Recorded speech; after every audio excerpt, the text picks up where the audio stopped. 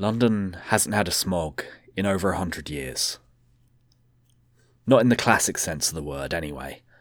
While we still deal with congestion and regular fog from time to time, it used to be that London was a city so heavy with pollution that walking its streets felt like descending into the muddy depths of a thick, toxic ocean. 1800s London, during the Industrial Revolution which built the city and destroyed its future, carried itself with a suffocating romance, its denizens moving like deep-sea divers from gas lamp to gas lamp, meandering through the smothered night of caustic chemical capitalism. Modern London no longer has the smog. Poison in our lungs is less visible, all microplastics and PM 2.5. We breathe our execution easier, eat our poisons with sugar and corn syrup. And yet, walking at night between the orange streetlights of the city, the ghosts of the Victorian dead still wander amongst us, lonely as ever, awaiting rescue.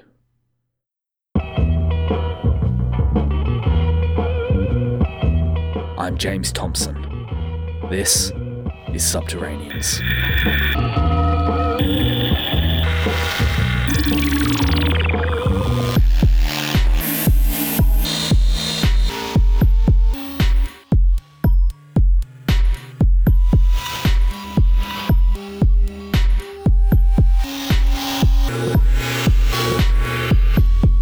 A friend of mine, looking for a cheap place to stay in our notoriously inhospitable rental market, turned to property guardianship to get by. Becoming a property guardian means taking on a month-to-month rental contract on a property that is, in most cases, due to be demolished, but still awaiting permits or some other bureaucratic necessity. It offers cheap rent, but at the cost of potentially being forced to move out with just 2 weeks' notice, and the other obvious downsides of living in a near-condemned property: leaky roofs, failing utilities, and next to no connection to the local community. He was living alone with very few possessions and had long-term plans to leave London, so it was perfect for him at the time. His first place was a former hotel in Highgate, a grand Victorian pile that had been divided and subdivided into more and more flats since its heyday passed in the 1950s. I joked that it'd be the perfect setting for a ghost story, all empty corridors and intricately rotting wallpaper, but nothing of any note happened while he was there, unless you count a flatmate constantly stealing his cereal from the shared kitchen as the height of horror. Many do. Personally, I've always thought hotels were a bit of a funny setting for a ghost story. Don't get me wrong, I love The Shining as much as the next guy, but the nature of hotels is disconnection, temporality. The type of liminal space that everyone on Tumblr was going nuts for a few years ago. Ghosts, though, are surely more likely to thrive on connection, protectiveness, the return home, the ties that bind, and then the tragedy of helplessly watching that home crumble over the centuries. Owen, my friend's name was Owen, by the way, stayed in the hotel for about 5 months before being moved on. He was a little sad to go, since part of the deal involved volunteering some time in the local community, and he'd started to get a little attached to the elderly folks nearby who he'd been bringing meals to while he was there. While the volunteering was ultimately a sort of buying of indulgences by the property developers, sure, we're evicting tenants and tearing down buildings, but we're also doing all this charity in the process, or at least getting other people to do it. Owen still enjoyed the work on the ground. Whatever evils the London property market might be doing overhead, he was ultimately paying cheap rent in exchange for helping out a good cause. It's a deal we all make one way or another, and we all have to find a way to live with it.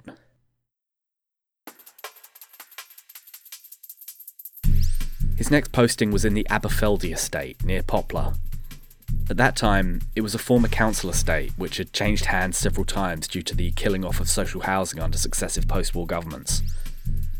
Poplar's proximity to the city and its former bustling docks meant that the entire site had been bombed down to rubble during the Blitz, and then rebuilt for the people in the brief hurly-burly of post-war anti-communist socialism, when British society seemed like it had a genuine chance at changing in response to the ideological weight of Soviet success in the East.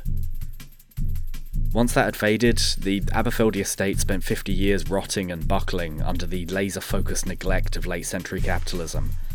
And now it was finally going to be torn down and replaced with thousands of flats that would definitively price out any old-timers from the former East End. His flat was on the top floor of Platt House, one of the older blocks. It was a drafty 3-bed that he was assigned to alone. They were demolishing so many that they only had one tenant for each block, so he was completely isolated up there, his footsteps echoing through the damp corridors each night as he trudged back over the winter concrete. And a cold winter it was too. The roof had a big leak in it, and the boiler didn't work properly, so Owen spent most of his time locked in one room with a space heater on. The electricity would stutter out and die from time to time, forcing him to wrap up and take the stairs down to the utility room on the floor below, where he could reset the big fuse box. The wind would whistle through the myriad holes in the dilapidated facade, causing the entire building to thrum with strange polyphonies, like a choir of flutes at the bottom of a well, and he always felt somehow both watched and alone. The place was all cardboard and concrete, exposed stairwells which froze solid every night, and windows that rattled whenever a lorry went past on the A12. The flat was stripped bare, an empty shell with no memory but harm. One of the bedroom doors was sealed shut due to the overwhelming black mould inside, which would creep out through gaps in the hinges, necessitating a wipe down every 3 days lest the whole place be consumed. It clearly held a family once. There were the remnants of height markers on one of the door frames. But now it was just him, gazing out across the ragged estate, bathed in the injured glow of orange street lamps and the echoing howl of the Blackwall Tunnel.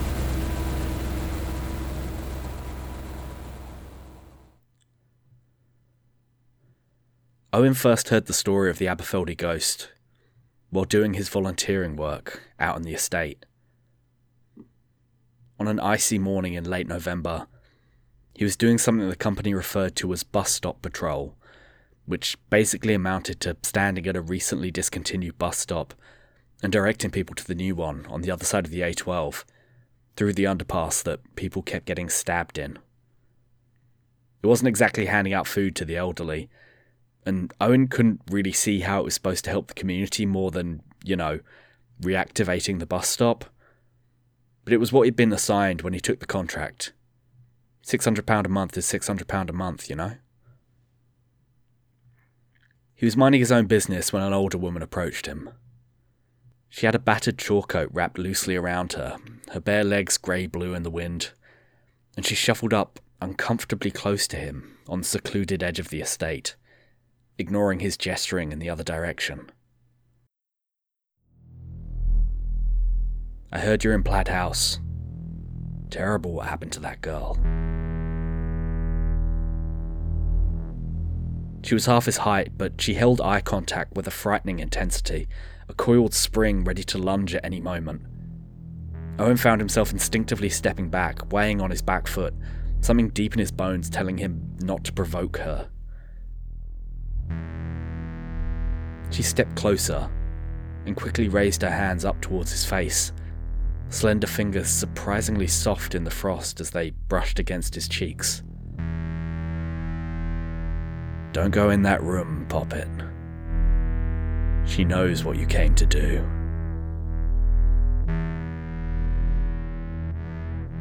He was overdressed for the cold, but Owen suddenly felt exposed. She held his gaze for a long, fraught moment, and he realized he wasn't breathing, as the cold in his spine shifted into the siren warmth of lost hikers stripped into a hypothermic death spiral. Involuntarily, he closed his eyes a moment to shiver, a tremble rising from the center of his neck and resonating through his nerve endings. And when he opened them, she was gone.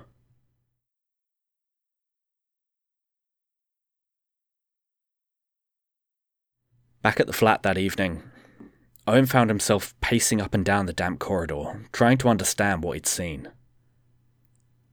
She was definitely there. He definitely felt her hands on his face, and then she just wasn't. It was like seeing the light flicker out on an old CRT monitor, the hollow click as it disappears back to oblivion. He found himself slowing his stride every time he passed the sealed door. The frame was lined with expanding foam to keep it in place, but the black mould was getting through regardless. He hadn't thought about it much at first, except as yet another weird property management quirk. But the words of the old woman echoed through him. "Don't go in that room, Poppet. She knows what you came to do." What could that mean? The door itself was one of those completely smooth, white-painted landlord specials, barely an inch of plywood and a door handle that hung slightly loose. He couldn't help but realise, slowly walking down the path in his mind, that he could force it open any time. What's to stop you? They're going to demolish the place anyway. He reached out towards the handle, his fingers moving with the steady temerity of someone pretending to know what they're doing. As his palm closed around it, lifted it slightly to try to turn, he felt something on the other side start to turn it too. Startled, Owen leapt back, slamming into the wall behind him, leaving a huge dent in the plaster with his elbow. Fuck! Well, they're not paying you to keep the place in good nick, I guess. Shaken from his reverie, he retreated back to his room for the night, eventually falling into restless sleep, while the space heater thrummed futilely against the piercing, whistling cold.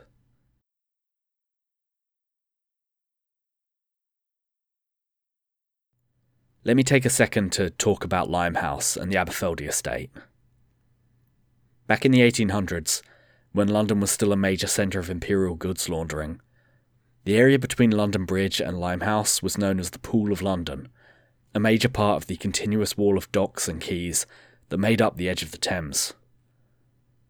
This area of East London was the blood and guts of the city, both the warm viscera that its financial life relied on to survive, and a source of disgust for its wealthier residents.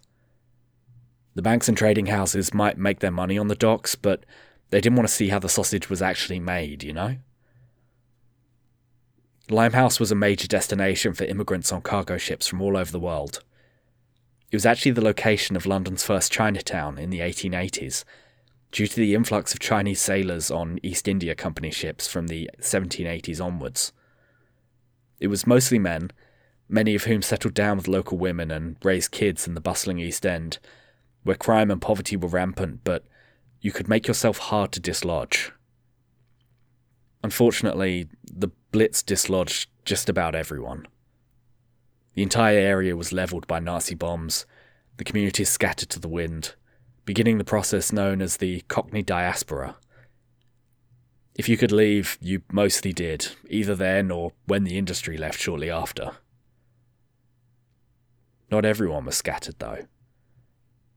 The same stubbornness that kept them alive in the toughest reaches of industrial London kept people glued to the area through World War II, sheltering in tube stations and picking through the rubble, and then through the decline and closure of most of the docks.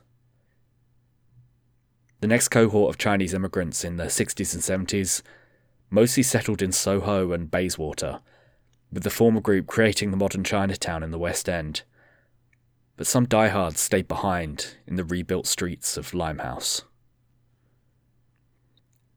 The Aberfeldy estate is a little east of Limehouse's former Chinatown, but when social housing went up there in the 70s, there were more than a few applicants from the local Chinese population.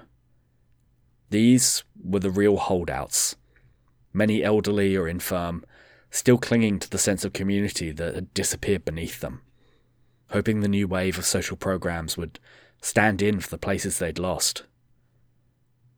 It couldn't be. The estate was built in an awkward triangle between two major roads and the River Lee, isolating it in a cloud of smog away from the rest of the city.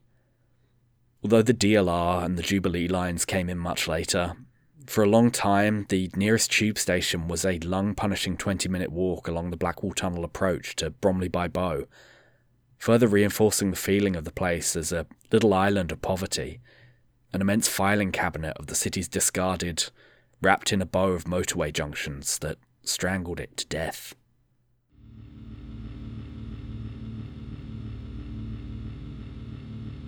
The mould was first reported by Joanne Chen in 1974, a 16-year-old living with her grandmother in Platt House. They'd moved to the Aberfeldy estate from Limehouse Causeway, where she'd been living with her parents in a former Anderson shelter amongst the rubble of East London. If the 1970s sounds a little late for that sort of thing, you'd be absolutely right. While the rest of London was rebuilt through the 50s and 60s, whole sections of Limehouse, and the former Chinatown in particular, were still in shocking disrepair 20 years after the war ended. By that point, less a symptom of German bombs than of British neglect. Joanne had been hopeful when they first moved in. She was a second-generation immigrant, born and raised in the UK, but crushing poverty and the stubbornness of her overbearing father kept her isolated from the other kids. He'd moved to London in 1927 as a 19-year-old, fleeing the brutal repression of Chiang Kai-shek after the Shanghai massacre in April of that year, and settled among the local Chinese population, building a reputation as a severe and unpleasant man. He moved his mother to the UK after World War II, and then married another local Chinese woman who had been widowed during the Blitz in 1955. Joanne was born in 1958, and she exists on paper as little more than a birth certificate until they moved to the Aberfeldy estate. In 1972, they got a 3-bedroom flat on the top floor of Platt House, overlooking a little parade of shops. And for a year and a half, things seemed to be picking up. She started going to school. Previously, she'd been mostly stuck inside, taking care of the home, and made a few friends in the local community. There's a photo of her in summer of 1973, playing out on the streets of 70s London. It's currently on the website for the redevelopment of the Aberfeldy estate, in a little section about the history of the site. She's a little more than a blur, running across the background of the shot, amongst a gaggle of other kids, gleefully chasing a ball across an empty road. The warm light of golden hour in late August, framing them in a clouded, unself-conscious haze, all clashing patterns and mishmash clothes. Kids from all over, believing, maybe just for a moment, that things were going to be okay.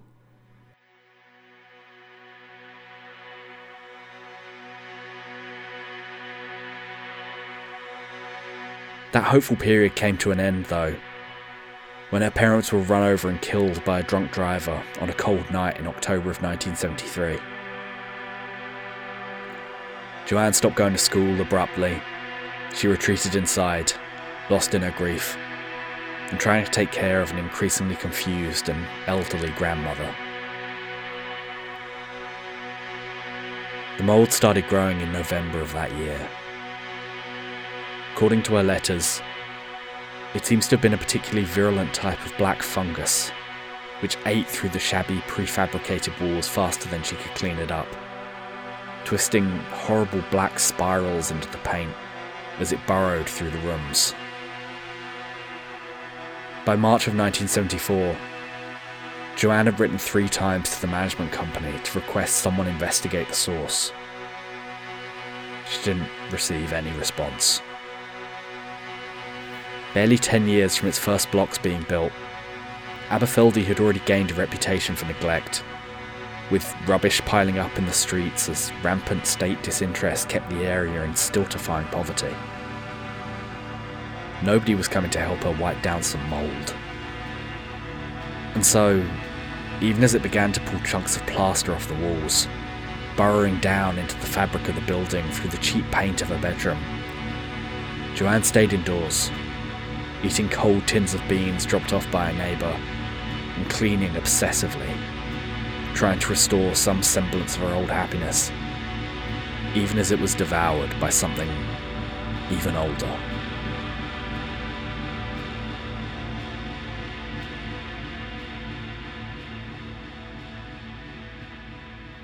Apart from that brief 18 months in Aberfeldy, neglect was all Joanne ever knew.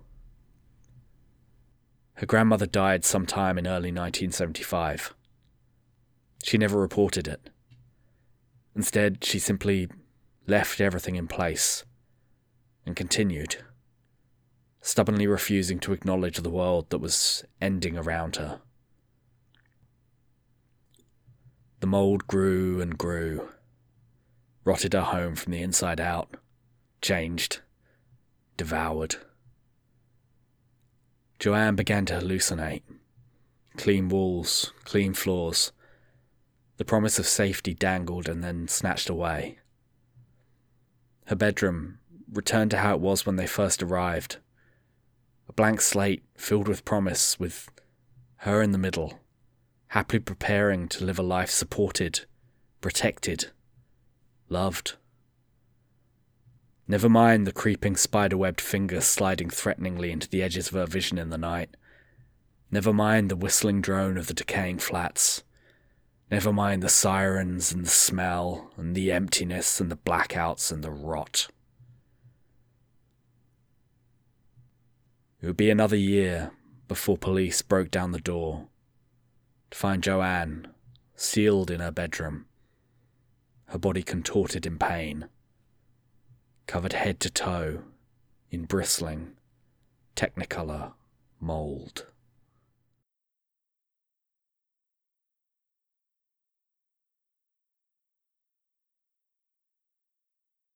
The morning after smashing a hole in the wall, Owen was groggily rolling out of bed and into the hoodie and tracksuit bottoms he kept on the floor next to his mattress, when he noticed his bedroom door was ajar.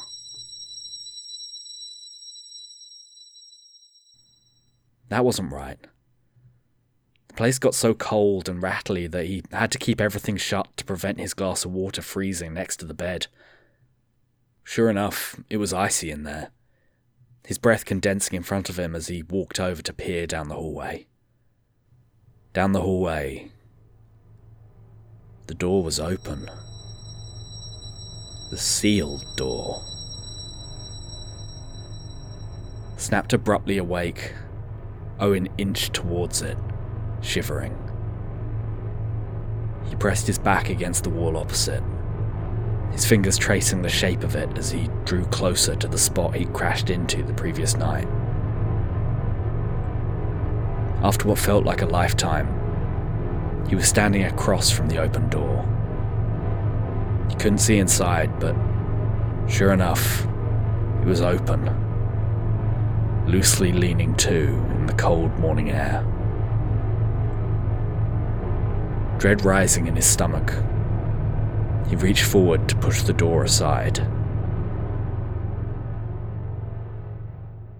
Light spilled across the hallway, that sharp white light that comes on the morning after a snow. First the walls, then the floor, then the ceiling, bathed in the bright glow of the clean, scrubbed white immaculate.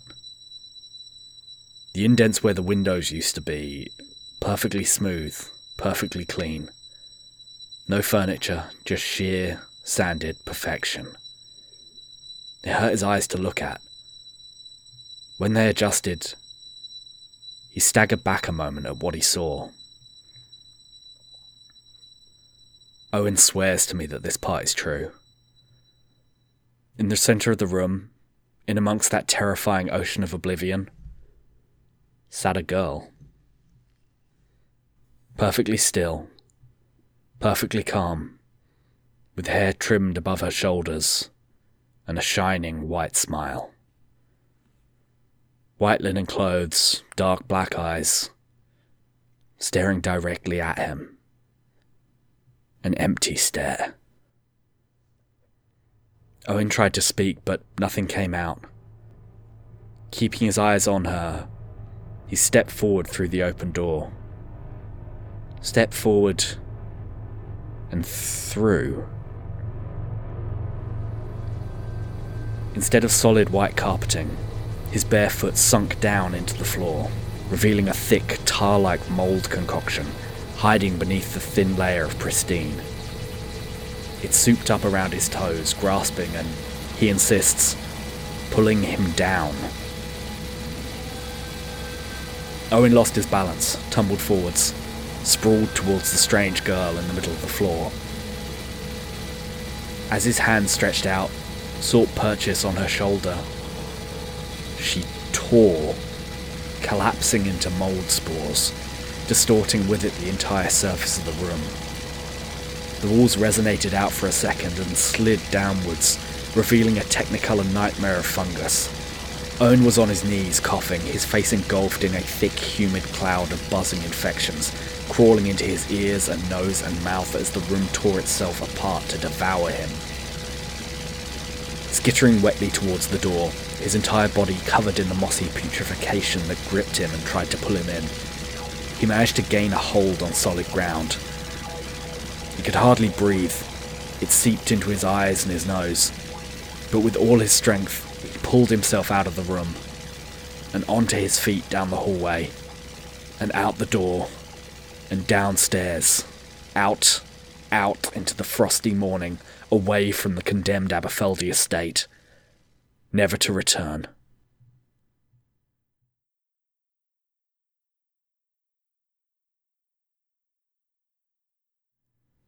Plaid House was demolished in August of 2017. If you search for the Aberfeldy estate now, you instead get directed to what developers have decided to rebrand as the Aberfeldy Village. There's an immaculately maintained Wikipedia article with a suspiciously consistent set of IP addresses in the edit history, all sunshine and rainbows about the new development, while carefully erasing any references to Joanne Chen or the Plaid House mould. Folk history doesn't meet the editorial standards of Wikipedia, especially with developers hovering overhead, protecting their profit margins. And yet, reports have started coming in from the new development. Building standards are so low these days anyway that it's hard to tell what's new and what's innate.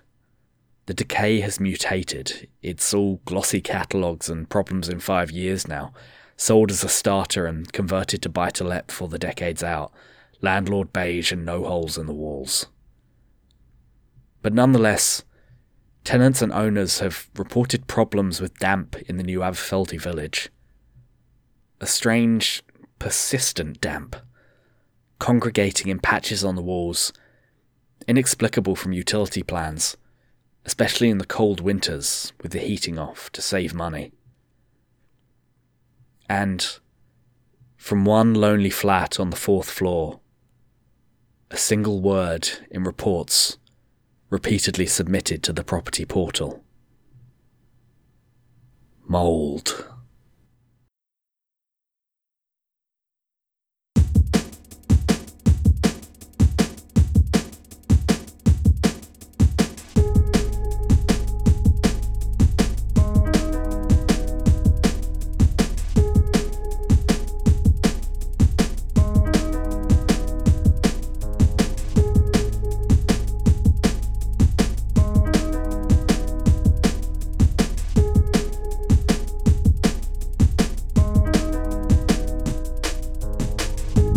In the next episode of Subterraneans, pickup artists in Covent Garden and the compound of the 13th man.